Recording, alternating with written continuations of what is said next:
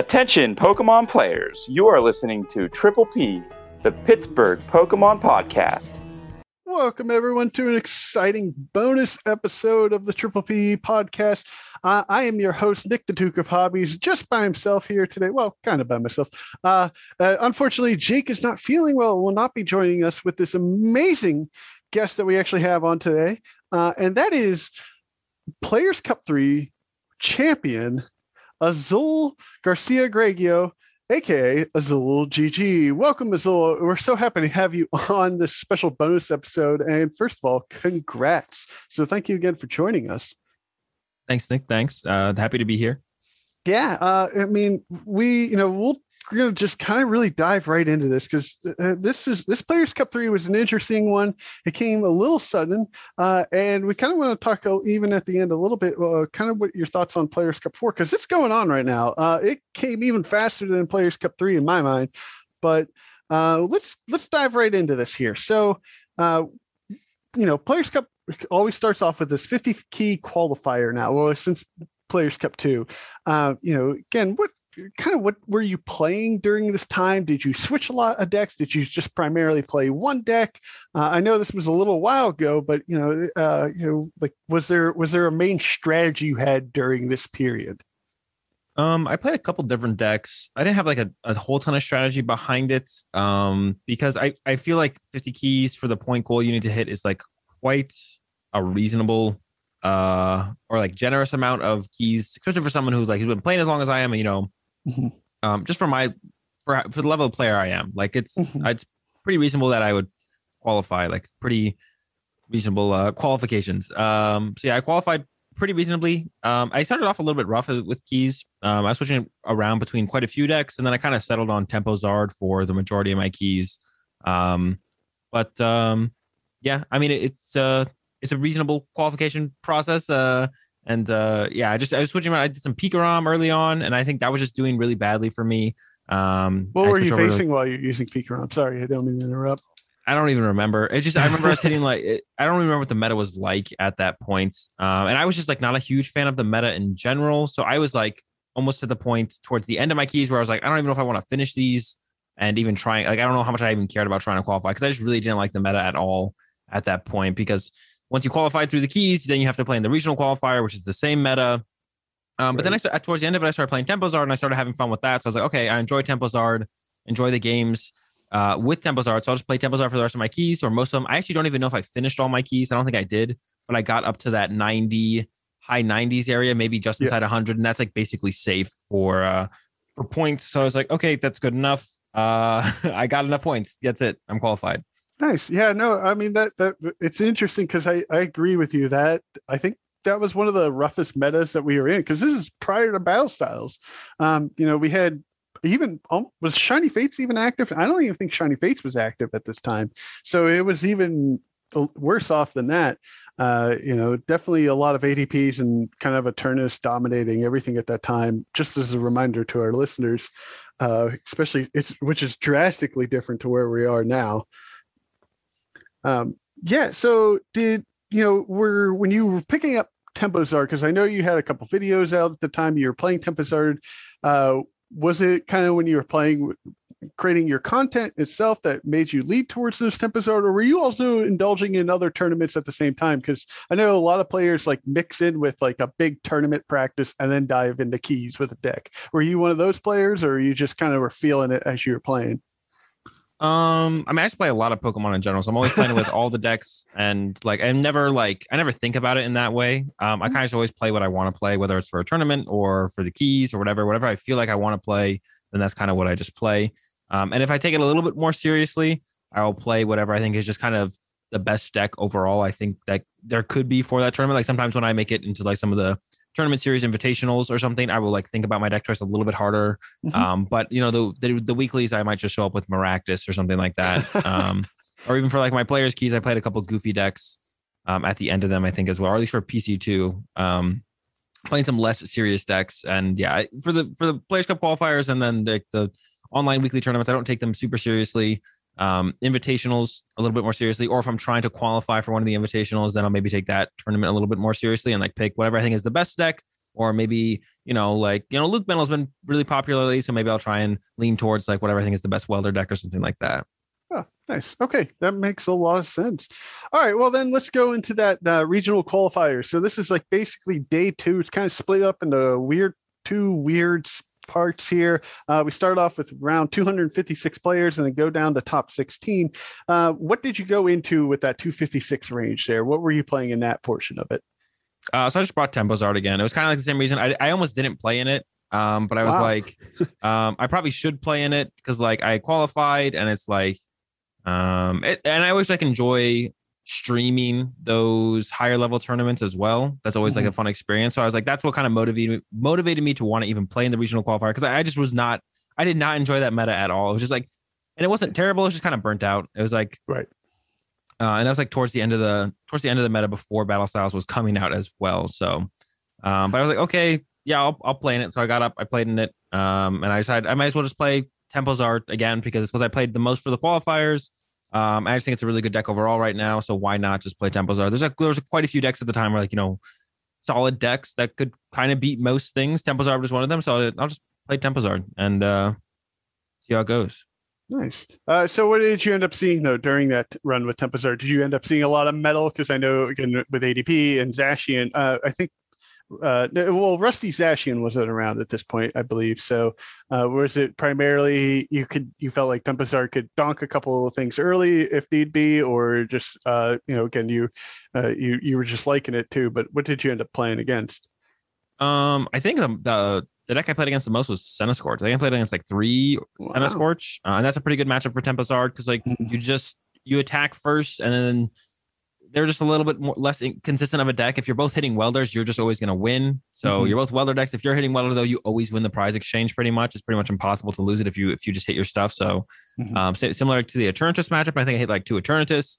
I hit a lot of VMAX. I hit an Inteleon as well. I did hit 1 Luke Metal on the way through, but like, yeah, a decent amount of Senna-Scorch. That was like the main, is the most, definitely the highest, the deck I hit the most wasn't the Senna-Scorch. I didn't hit any Pikarom, but Pikarom wasn't super popular at that point. Right. Even though 1 did qualify through that stage. I didn't hit any ADP-zation either, I don't think. Yeah, I didn't hit any ADP-zation. A lot of just VMAXs. Interesting. So I guess during this run, was it straight wins for you the whole way, or did you have a loss in that at all? Did you end up going into that loser bracket portion of it, or did you get to coast through? No, yeah, I stayed in the winners bracket the whole time, 7-0. Wow, nice, congrats. Still very impressive there. Yeah. So wow. All right. So now that kind of goes into this second day to part 2 with this top 16. This is primarily, this regional is North America, and there's a lot of good players in this top 16 here. What was your strategy for this portion? Because now things in my mind personally, I feel like this might be more okay, this is a little more serious because like now things are a little more hush hush and behind closed doors from the rest of the community at this point. What were your thoughts going into this, and what were you thinking about bringing in? What did you end up playing? Well, actually, for this, we still have to play the exact same deck. Actually, we have to bring. Okay. Yeah. So like the whole regional qualifier, you have to bring the same 60 cards you played for the 256 portion. Okay. So yeah. So you're going in with Tempest Art then. So again, you've talked about it before already. So what did you end up facing with it? So yeah, the last 2 rounds there, I think I hit a Senna-Scorch,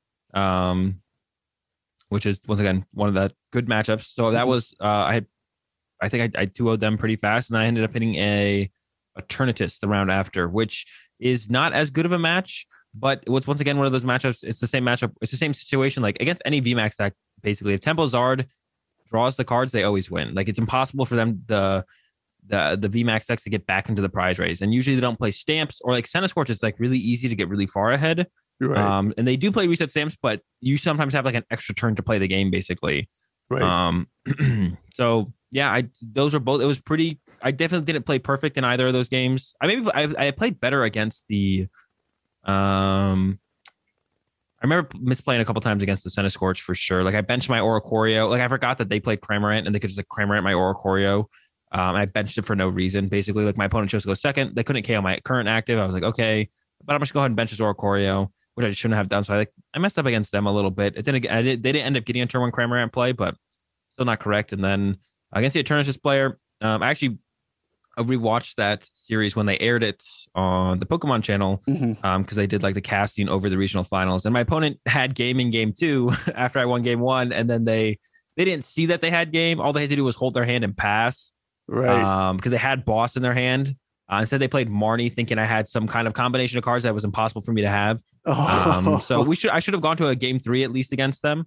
I would have still been feeling pretty confident about it overall, but yeah, that should have gone into a game three against them. But they didn't see the play, so that was fortunate for me, I guess. Yeah, I 2-0'd Centiskorch, I believe, and then I 2-0'd the Eternatus. So I went into it feeling pretty good because I knew I was playing Centiskorch round one. I didn't know I was going to play against round two. And I think I knew it was Pikarom against Eternatus. So I was like, I hope Eternatus wins, which it is favored, but Pikarom has a good shot against most things. So I was like, well, I just hope the Eternatus wins. They did, and then took them out, and then I qualified through. Nice. Okay, so before we go on to the final portion of this, I kind of want to talk about your thoughts. You brought this up a few times regarding the meta. You're finding it a little stale at this point in time, which I think the sentiment was the same for a lot of people at this point. Do you, as a player that's been playing as long as you have, what were the key things that kind of made this feel stale to you? It basically because of like the last set. What was the set we got before Battle Styles? Vivid Voltage. Vivid Voltage just didn't change a whole ton. Right. Was kind of, I think, probably the biggest thing because it was like two metas in a row was like the same decks. Like not a whole ton. I'm not even what do we even get out of Vivid Voltage? I think they were trying to make Pikachu a thing, and also Electro, but yeah, and the other VMAXs, I don't even remember everything because it was such a lackluster players pack in my mind. It was almost like a weird in between a collectors and a players pack with a less favorable thing for the players. Yeah, I feel like we just didn't get. Did we get Colossal? Was that one of the cards we got? Colossal was, and that was the big talk coming from Japan, but their meta is a little different here. Yeah, and Colossal just like it was bad against Luke Metal, it was bad against ADP. So like when those are like two of the top decks, you can't really compete, especially when you take a bad matchup to ADP and then one of the other top decks, right? You're gonna be in trouble because ADP is like consistently, top two most played decks. So and Colossal was cool for a little bit, but yeah. Yeah, so we just didn't get a whole ton. So it was basically like it was kind of like we were just playing the same meta two sets in a row, which of course just isn't. I mean, just not a lot changes. So it's like it's like a continuation of staleness. Like we got the new cards, and like of course played with Colossal. Some of the amazing rares were like a little bit cool, but then it got like, well, these decks aren't good though. Right. So like, and it didn't like shift the meta enough where like old decks became good, which is what we're kind of seeing with the current battle style stuff, where like all these Mewtwo decks, like the Mewtwo Rillaboom and like the straight Mewtwo deck, like these decks becoming good because of like Eternatus and Pikarom kind of being pushed out a little bit. So like that's cool because it's not just Rapid Strike's really good. It's like Rapid Strike's really good, so these decks aren't. So then these decks are, right. So that's like, but we had none of that when Vivid Voltage came out. It was like Vivid Voltage is here. All right, it's the same top decks.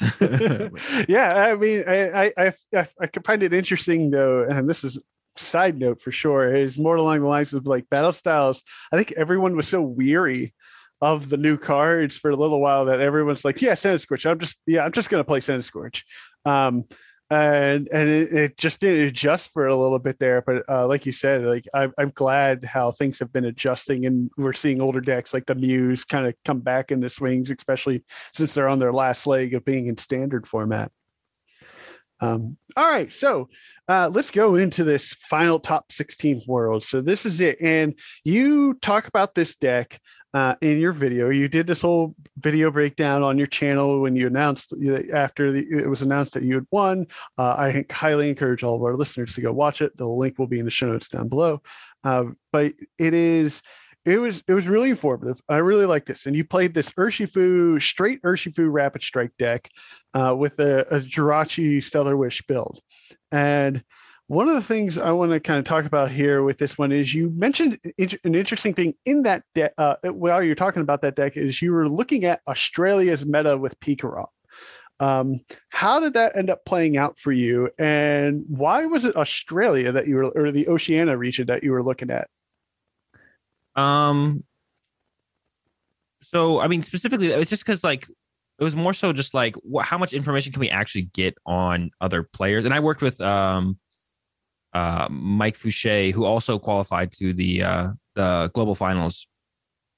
And we were like, well, what do we know? And it's like at the time I was like, Eternus just feels like the best deck in format. I was like, it's so good against so many of the current strong decks. Like it's really good against Pikarom. It's really good against ADP.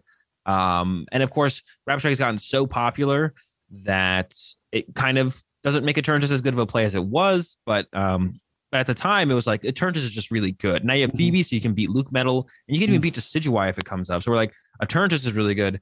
And we're like, what other info do we have on like the players? And we're like, okay, we know like Tord is going to bring something that's not control, but who knows what it is. So we're not going to like read too much into Tord. Whatever he brings, what he brings. And we're like, the Australians are just stubborn with Pikarom. And sometimes it's a good thing, sometimes it's a bad. But we're like, they're probably just going to bring Pikarom. It's not. I don't mean to like, I say stubborn, but I don't like, they've done very well obviously with Pikarom in the Players Cup so far. But like, if they're just going to bring Pikarom again, there's no reason to not try and take advantage of that. We're just like, they're going to bring it.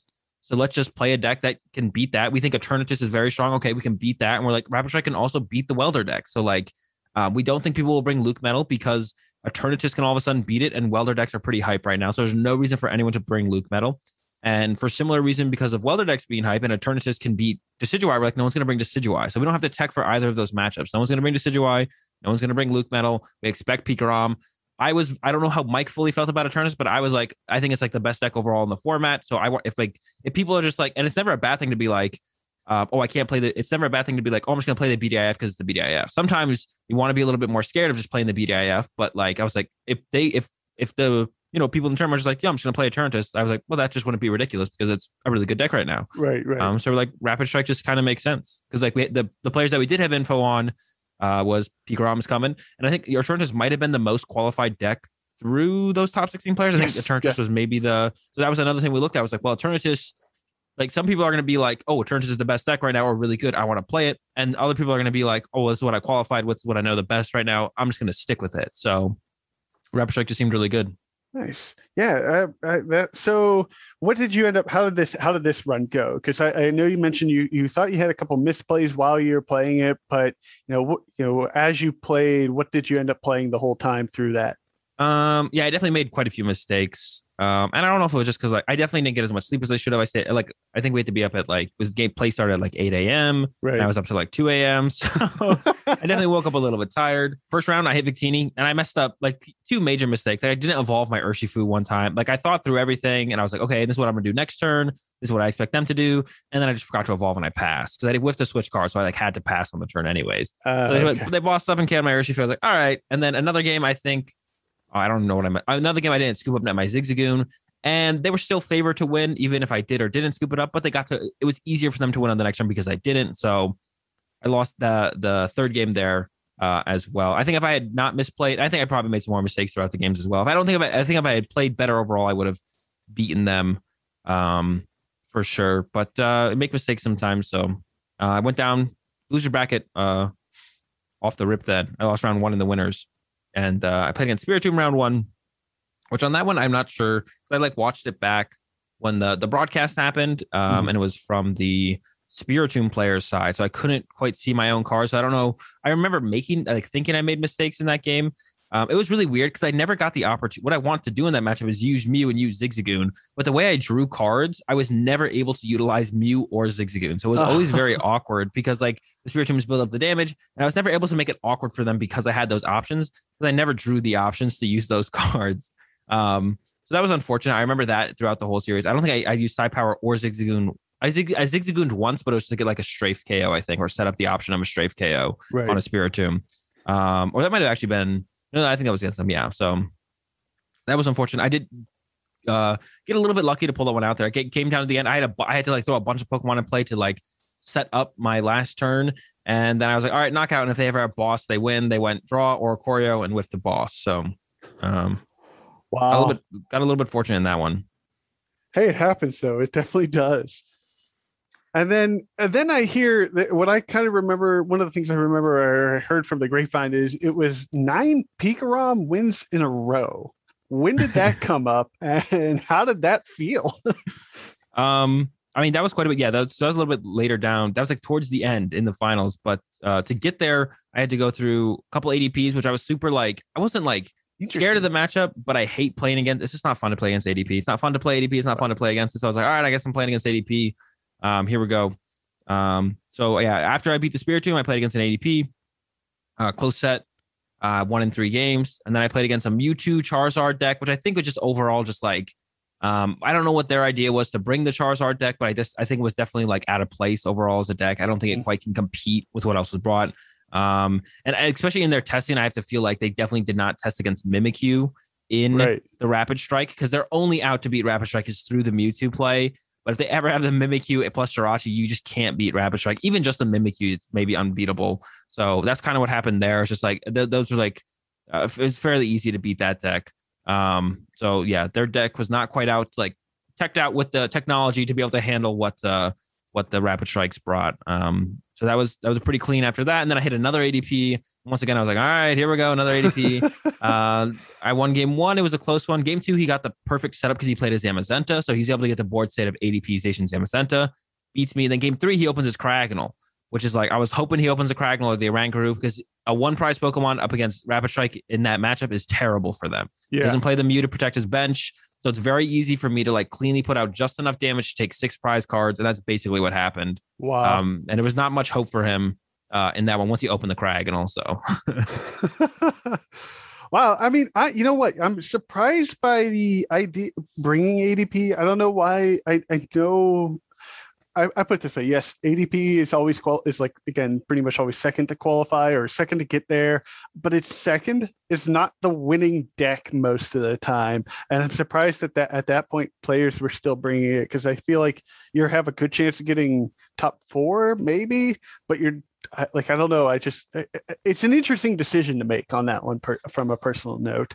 Like, what are your thoughts on ADP at that kind of late stage in a game, especially since we've seen it not be taking home the prize as often as I think ADP players would like it to be? Yeah, it's interesting. One of the things I always bring up about ADP, especially on like a day-to-day level and like the weekly tournaments and stuff, is like the above average players just kind of don't play it. Mm-hmm. But when they do, they're usually you see it take dubs. Like I lost in a top 4 of a weekly tournament the other day. I played against a very good online, one of the very good players who was like constantly placing in these online tournaments. And I don't know them, their IRL comps or anything, but they're killing it online since these online turns have come around. So they played ADP. They beat me in top 4, and I think actually they maybe lost in the finals. Actually, they beat me in top 4 at the very least.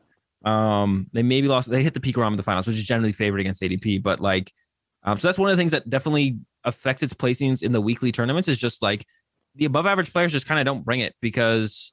I mean, they play that. I mean, one of the things is just like they play that much Pokemon, and on average, I just don't find ADP fun, and I feel like most people don't either. No, yeah, like, yeah. I'm in the same boat as you. I think it's so straightforward at what it needs to do. It's so unappealing for me, at least. Yeah. So when you have these players who like play that much more Pokemon than everyone else, like I was saying, these above average players, these players who consistently do well in these online tournaments, they're playing that much more Pokemon.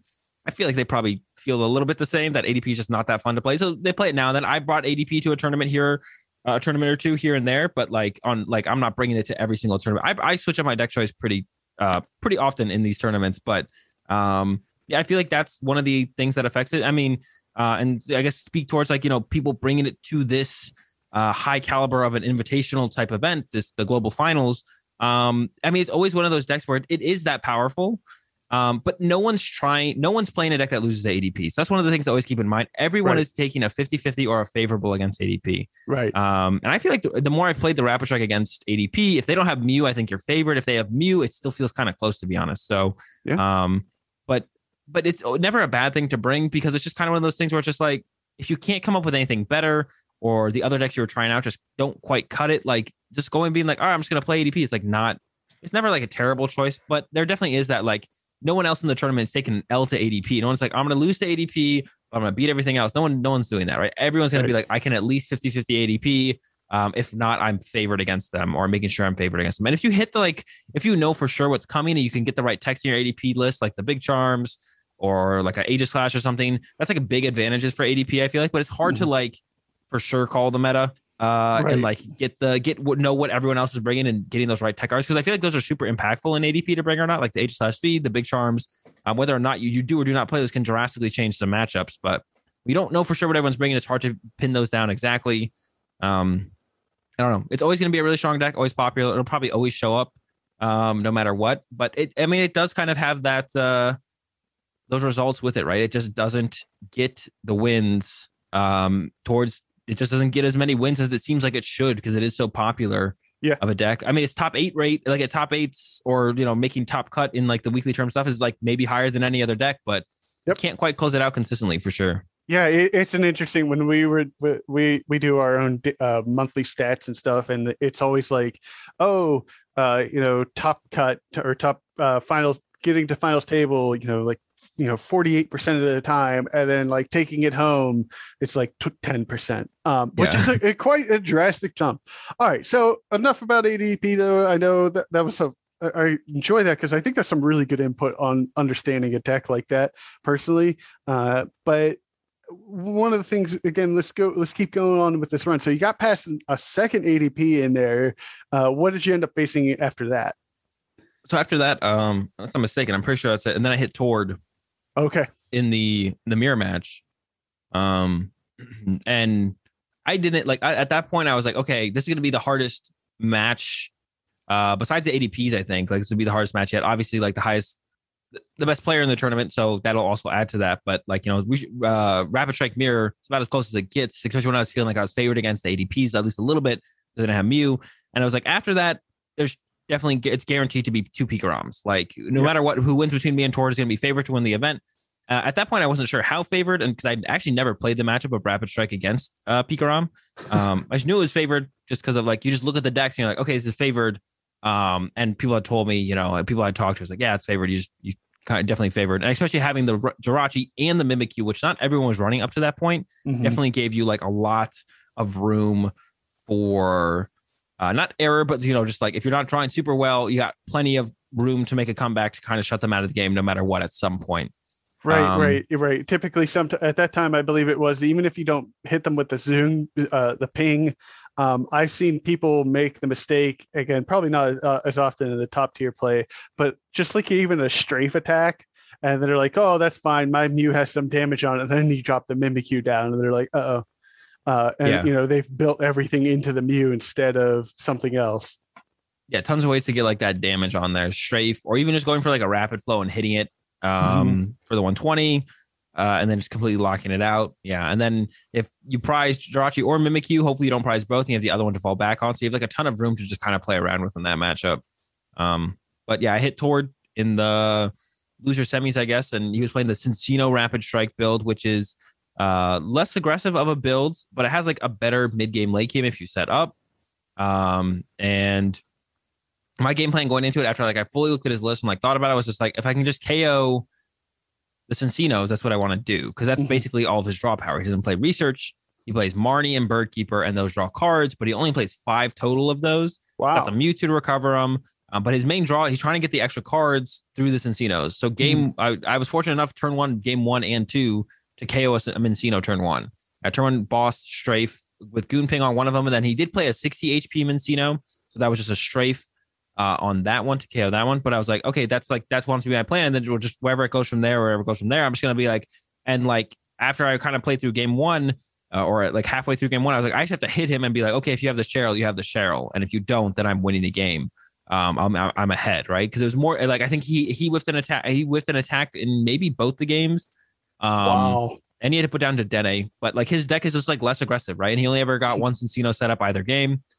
He was forced to put the Dene in at some point because, by me targeting his Cincinos, he draws less cards. Drawing less cards means you still need to draw cards to make sure you can play the game, which means that the Dene had to come out both games, and I took advantage of that. And my prize was basically KO Mincino.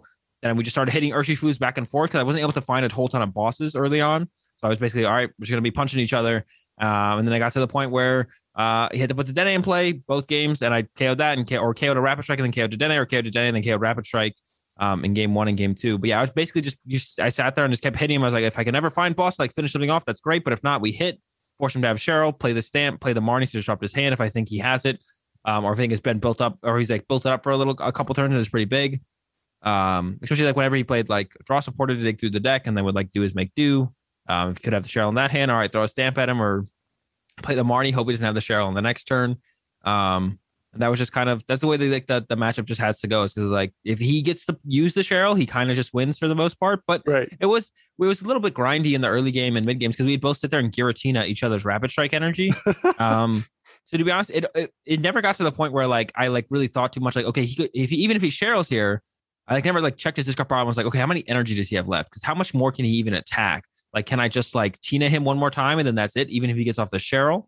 So it always got to the point where like he whiffed the Cheryl and then I had the boss KO and then I go ahead and KO Dedenne the next turn. So it never got to the point where he played Cheryl and then I was like, okay, can I just run him out of attacking energy? Because he only played the 4 rapid strike plus 2 basic fighting. So at some point it's possible that he could just run out of energy to attack with. Right. Yeah, that is a risk those Centino players may take, especially for that version. Personally, I want to kind of get your input on what version did you kind of like more? I mean, obviously yours came out on top in that one, but a lot of people swear by the Centino version. What's your thoughts on that?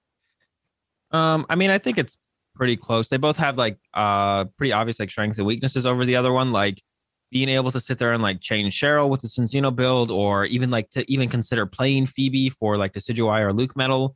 It's like way harder to consider even playing that in the other build. Because if you're Phoebeing for a turn, you still have to make sure you're also like attacking. Whereas like if you're like going top deck Phoebe as opposed to top deck make do, that's plus 4 cards, right? To work alongside that Phoebe or the Cheryl for the turn. So obviously like those cards playing the tech supporters that you kind of loop with with Mewtwo, way better with the Centino build. Not as good with the Jirachi build, but the Jirachi build is definitely more aggressive. And be a little bit more aggressive at just kind of getting out there and starting to attack and stuff like that. Because one thing you just don't early on, you don't draw a whole ton of cards with the Centino build. You got your Bird Keepers, you got your Marnies, no research, only one Dedenne that you don't even want to put in play. Like the Dedenne does not want to enter the battlefield because then they need to go KO Rapid Strike, KO Dedenne, KO one prizer. So you just want to kind of set up without it. That's why there's the Snorlax in there and everything. So you're trying to set up without the Dedenne.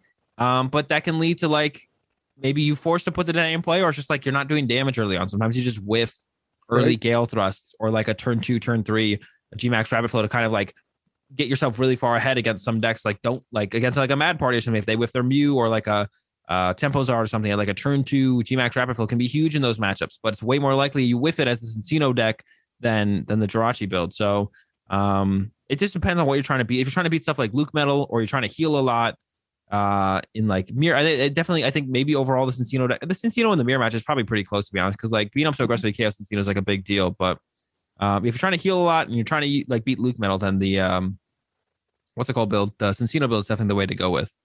Yeah, that's a great breakdown of that. Again, I think it sounds like personally from what I've watched. I know you say you do play a lot of decks, but it seems like you're kind of also more of an aggro player, definitely a little more aggressive. And I feel like the version that you brought kind of fits your main play style a little more compared to the Centino one. And I guess I wonder, for players there, it's always those interesting calls on that because there can be a kind of a breakdown that a variation of a deck, which I think personally Battle Styles has been nice to allow us to bring back. And you can actually do that variation, but again with yours, it seems like, hey, I see this strength that I can play as fast, almost like a Tempozar. Like I honestly, when you presented the deck, I was like, oh, this is just Scorch with Rapid Strike, because that's the way I saw it. Like honestly, when I saw the Stellar Wish Jirachis, a lot of scoop ups, the Garatinas, that's what it felt like to me when I was looking at it. Is that? But that's not how it plays, though, which is the interesting thing. There's not a question in that. That was more of a personal rant. But the next question, though, is this. So you beat that, and now you get into the Picaroms here. So this is something, again, I love hearing this. I love hearing this. I've heard it not from you yet, but from other players like 4 times. How did this go though? I want to hear your take on this. So yeah, I beat Tord, and then I was like, I'm up against Pikarom. Like I mentioned, I didn't play the matchup, so I was like, it should be good, but like how good, right? Like, can I get unlucky like 2 games, and then maybe they win a close one, and then that's it. Maybe I lose like 2-3 because it was best of 5, right? Going to the loser bracket finals. And I played him in the first game, and I was like, after the first game, I was like, I'm gonna win the tournament. I just knew. Like it was so much easier than I thought it was. And I even missed like I literally had game for a turn and just didn't do it. So I was like zoned in on wanting to win with Strafe. I was like, okay, I'm gonna scoop up net my goon after I research, and I whiffed the net, and I had switch energy to a new Urshifu VMAX. Like I'd send up my V to keep the Strafe play open. And I was like, well, I guess I can't win this turn because I whiffed the scoop up net, but I literally had switch energy in hand. So I attached to my active instead of to the VMAX, and I went, okay, Strafe. And then I was like, I'll just win next turn with scoop up net with my goon. And then the next turn, I didn't even see it immediately either. I like bench a Jirachi. He's looking at my hand. I was like, oh, wait, I literally have game. I just need to attack with my VMAX. I forgot it was on the board. But yeah, because of how much, like, just after that game, I realized, like, if I don't prize anything, there's like no way I can. If I don't prize Jirachi or Mimikyu, there's no way I lose. If I prize one of them, there's like a possibility that they can squeak out a win, but they would still need to like. I would still have like. We also played the Mew. Like that was like one of our, I think, final inclusions for me and Fouché. We like cut the Mewtwo, put another Marnie in because we're like, if we're not playing Cheryl, we're not playing Phoebe. It makes no sense for us to play the Mewtwo. And we're like, well, if we think this deck is good, other people will too. And there's other stuff that kind of snipes like Cramorant and stuff. And we're like, okay, let's play a Mew. So we throw the Mew in there, and I was like, and now when I got into the Pikarom matchup, I was like, even if they somehow start pulling stuff off, they have to tag ball. I don't see how they draw 6 prize cards without tag ball. And I was like, I just have this Mew. And actually, in one of the games, I think this was in the winners or the grand finals. Actually, I had a Urshifu in my active. I think I whiffed the switch. Like I couldn't win my turn. And I was like, but they had 2 Mewtwo's with a bunch of damage on them each. And I was like, well, I went with Rapid Flow next turn. I was like, but if I bench this Jirachi right now to make sure they don't want to KO my active, they could stamp me. And then I'm bench locked, so I can't Dead Change, I can't Crobat. And I was like, well, I could bench Mew, so then they couldn't attack ball to win anyways. But I said they could still do like a similar play and make it awkward for me. So I was like, I'm just not going to bench anything. And I just didn't bench anything. I could have benched Jirachi, I could have benched the Mew. I'm not going to bench anything. And then they go like, knock out my active. I'm like, okay, they have activated my Karate Belt, so I went Rapid Flow Energy. 2 bench bases to work with then.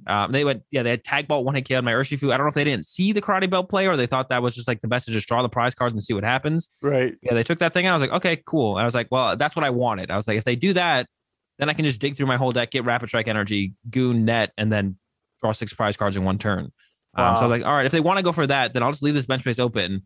And then I have all the options possible. So like in that situation, I didn't bench anything because I was like, I just want this open just in case of some shenanigans. And it worked out. But yeah, I was basically at that after because I'd never played the matchup before, just kind of all theory. And I played a lot of Pikarom and I played some Rapid Strike.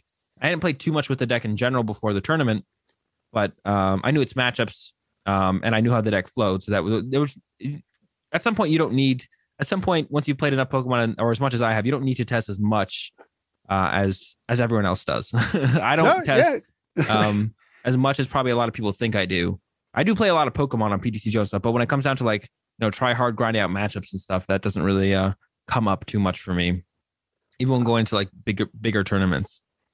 Well, I mean, again, like you said, you've played a lot. You've been playing this game for a while now.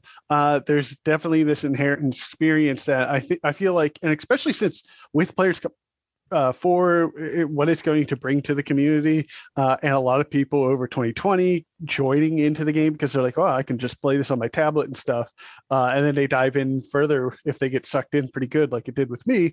There's an inherent experience that those players don't have, that a lot of people like. Yes, you can mentally prepare like you said, but like the difference between someone like me doing that versus you is you know it. You have a better idea, and that is the edge that a lot of people are missing, that from not getting as much time in with the game, which is again, it's this is you end up winning Players Cup 3, which is an amazing feat. Definitely an incredible meta call by you in terms of especially what you ended up facing in the end.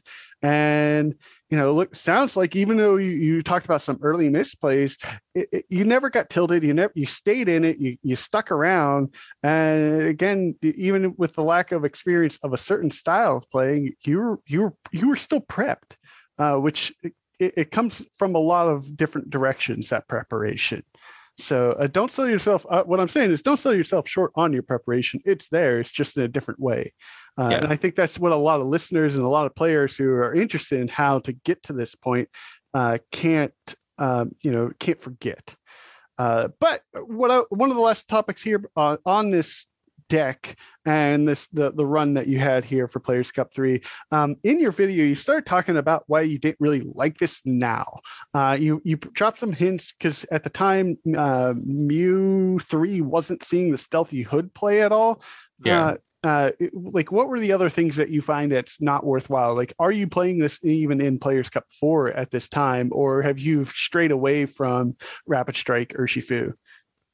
I haven't played any of my Players Cup 4 qualifiers yet, so I haven't played anything yet. It's still such a powerful deck. The meta's a little bit against it right now, but I think it'll kind of come around because like Luke Metal, and the Mewtwo decks are super popular, but like Pikarom hasn't been around as much, and Eternatus hasn't been around as much to deal with like the Mewtwo decks. And as far as Eternatus is like not the best against Luke Metal. But with the Phoebe now, it can beat it. It's probably close to like 50-50, if not maybe slightly Luke Metal favored. But like Eternatus and Pikarom just like not being around has allowed a bunch of other decks to kind of become good answers to the Rapid Strike deck. But the Rapid Strike deck is so good overall that it's kind of like a waiting game to be like, okay, the Mewtwo decks and this Luke Metals are not doing as well anymore. Okay, I can come back and play the game now. So it's kind of a waiting game with that because the deck is still so powerful overall, like in so many matchups. And yeah, like I've been playing around with it a little bit more recently. I was like, yeah, it's still that good. It's just like, there's just some tough matchups that are pretty popular right now, but I don't think it's gonna like keep it that way forever. And of course, the new set will come out, which might shake up things a lot. And actually, with like the Calyrex and all that, of course, who knows? Like Urshifu might not be around until rotation, which is fine. Like it's fine for a deck to kind of shift completely out of the meta. And hopefully make its way back. We always want as many decks as possible to be. You don't need a ridiculous amount of decks to be viable, but you want to see a lot of decks like going in and out of the meta. That always feels like it's the where it's best, where a meta's best. When like a deck can come in to be like a counter to a deck for a little while and then leaves, or a new set drops and the meta drastically changes, which I feel like it definitely did with the recent release of Battle Styles, especially with Eternatus and Pikarom becoming so much worse. And Luke Metal wasn't great off the start because Welder decks were so popular, but now it's like everyone's like, well, Victini's actually not that good. And no one really plays, not enough people really ever play Tempo Zard that much, even though I still think Tempo Zard is a great deck. I don't think it really lost anything. Is almost even a better play now because of just the amount of Luke Metal there is. Right. And the Mewtwo decks are generally pretty good for it as well. So, yeah. Now, when you talk Tempo Zard, is that with Blacephalon, or are you under the theory of Victini VMAX instead of the Blacephalon in there? No, yeah, just the Blacephalon, Cramorant, and Reshizard. Nice. Okay. Yeah, all right. Well, that's pretty much the run again. You had incredible. It's an awesome story. It really is. I think this is an amazing, feat for a player. Thousands and thousands of people are playing this, and you came out on top for Players Cup 3 this time. So I want to again congratulate you on this amazing run, and really appreciate you coming on here to share this story, because I know a lot of players are like in this mindset. Do you have any advice, before I let you plug and shout out and everything here, but do you have any advice for players in Players Cup 4 right now, like the mentality that they kind of have, or again, there's not a lot of people at your level of play right now in my mind. Again, there's a whole group of you there, but there's still a lot of new players trying to get in. What can they be doing to start thinking like you do, the mindset that you have?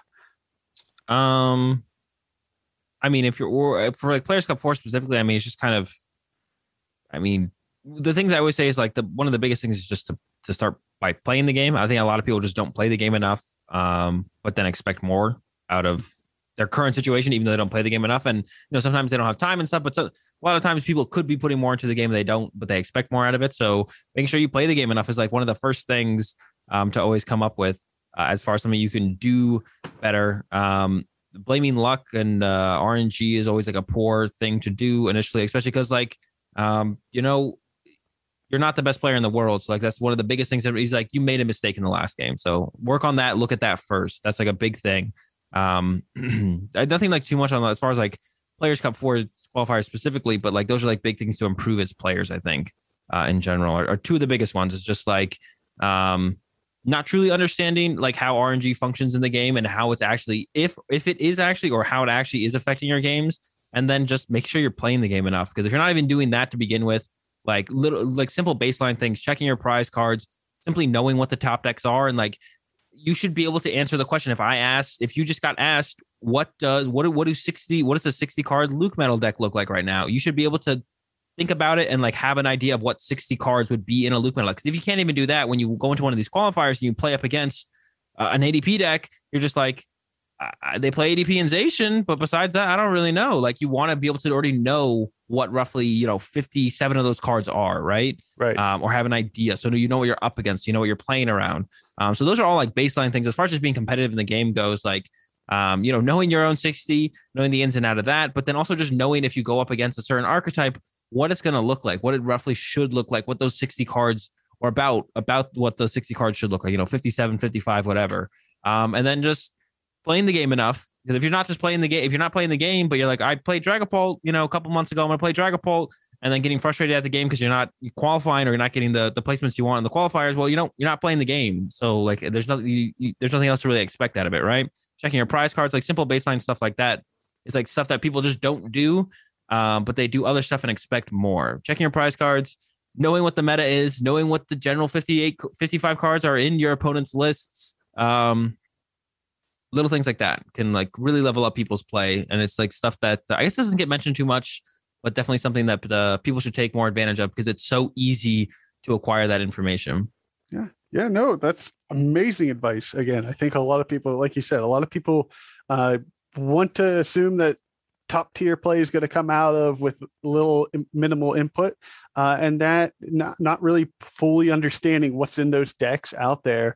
I feel like that might actually partially be a part of an issue from content creators in terms of like on my end, your end, and everyone's end, just kind of like, hey, we just kind of say a deck profile and just kind of assume at times because like, it's obviously this, and that's easy for us because like we're playing the game a ton. We see it. We see this over and over again.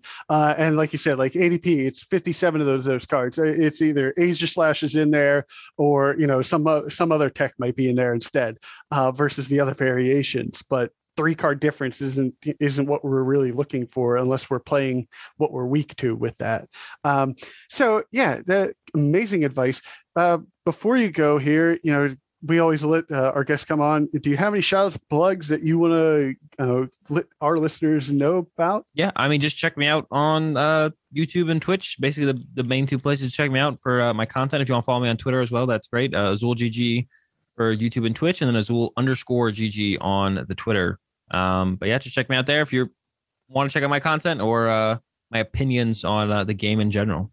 And for all the listeners, again, we'll have all those links down below, so check them out in the show notes. And I think that's going to do it for us here today. So end of the bonus episode. Thank you again, Azul, for joining us, and we really appreciate it. See you guys next time. Thank you again for joining us on this special bonus episode of Triple P Podcast. If you enjoyed this, please leave us a review on Apple Podcasts or wherever you listen to podcasts. We also provide content on YouTube and stream every Friday on Twitch.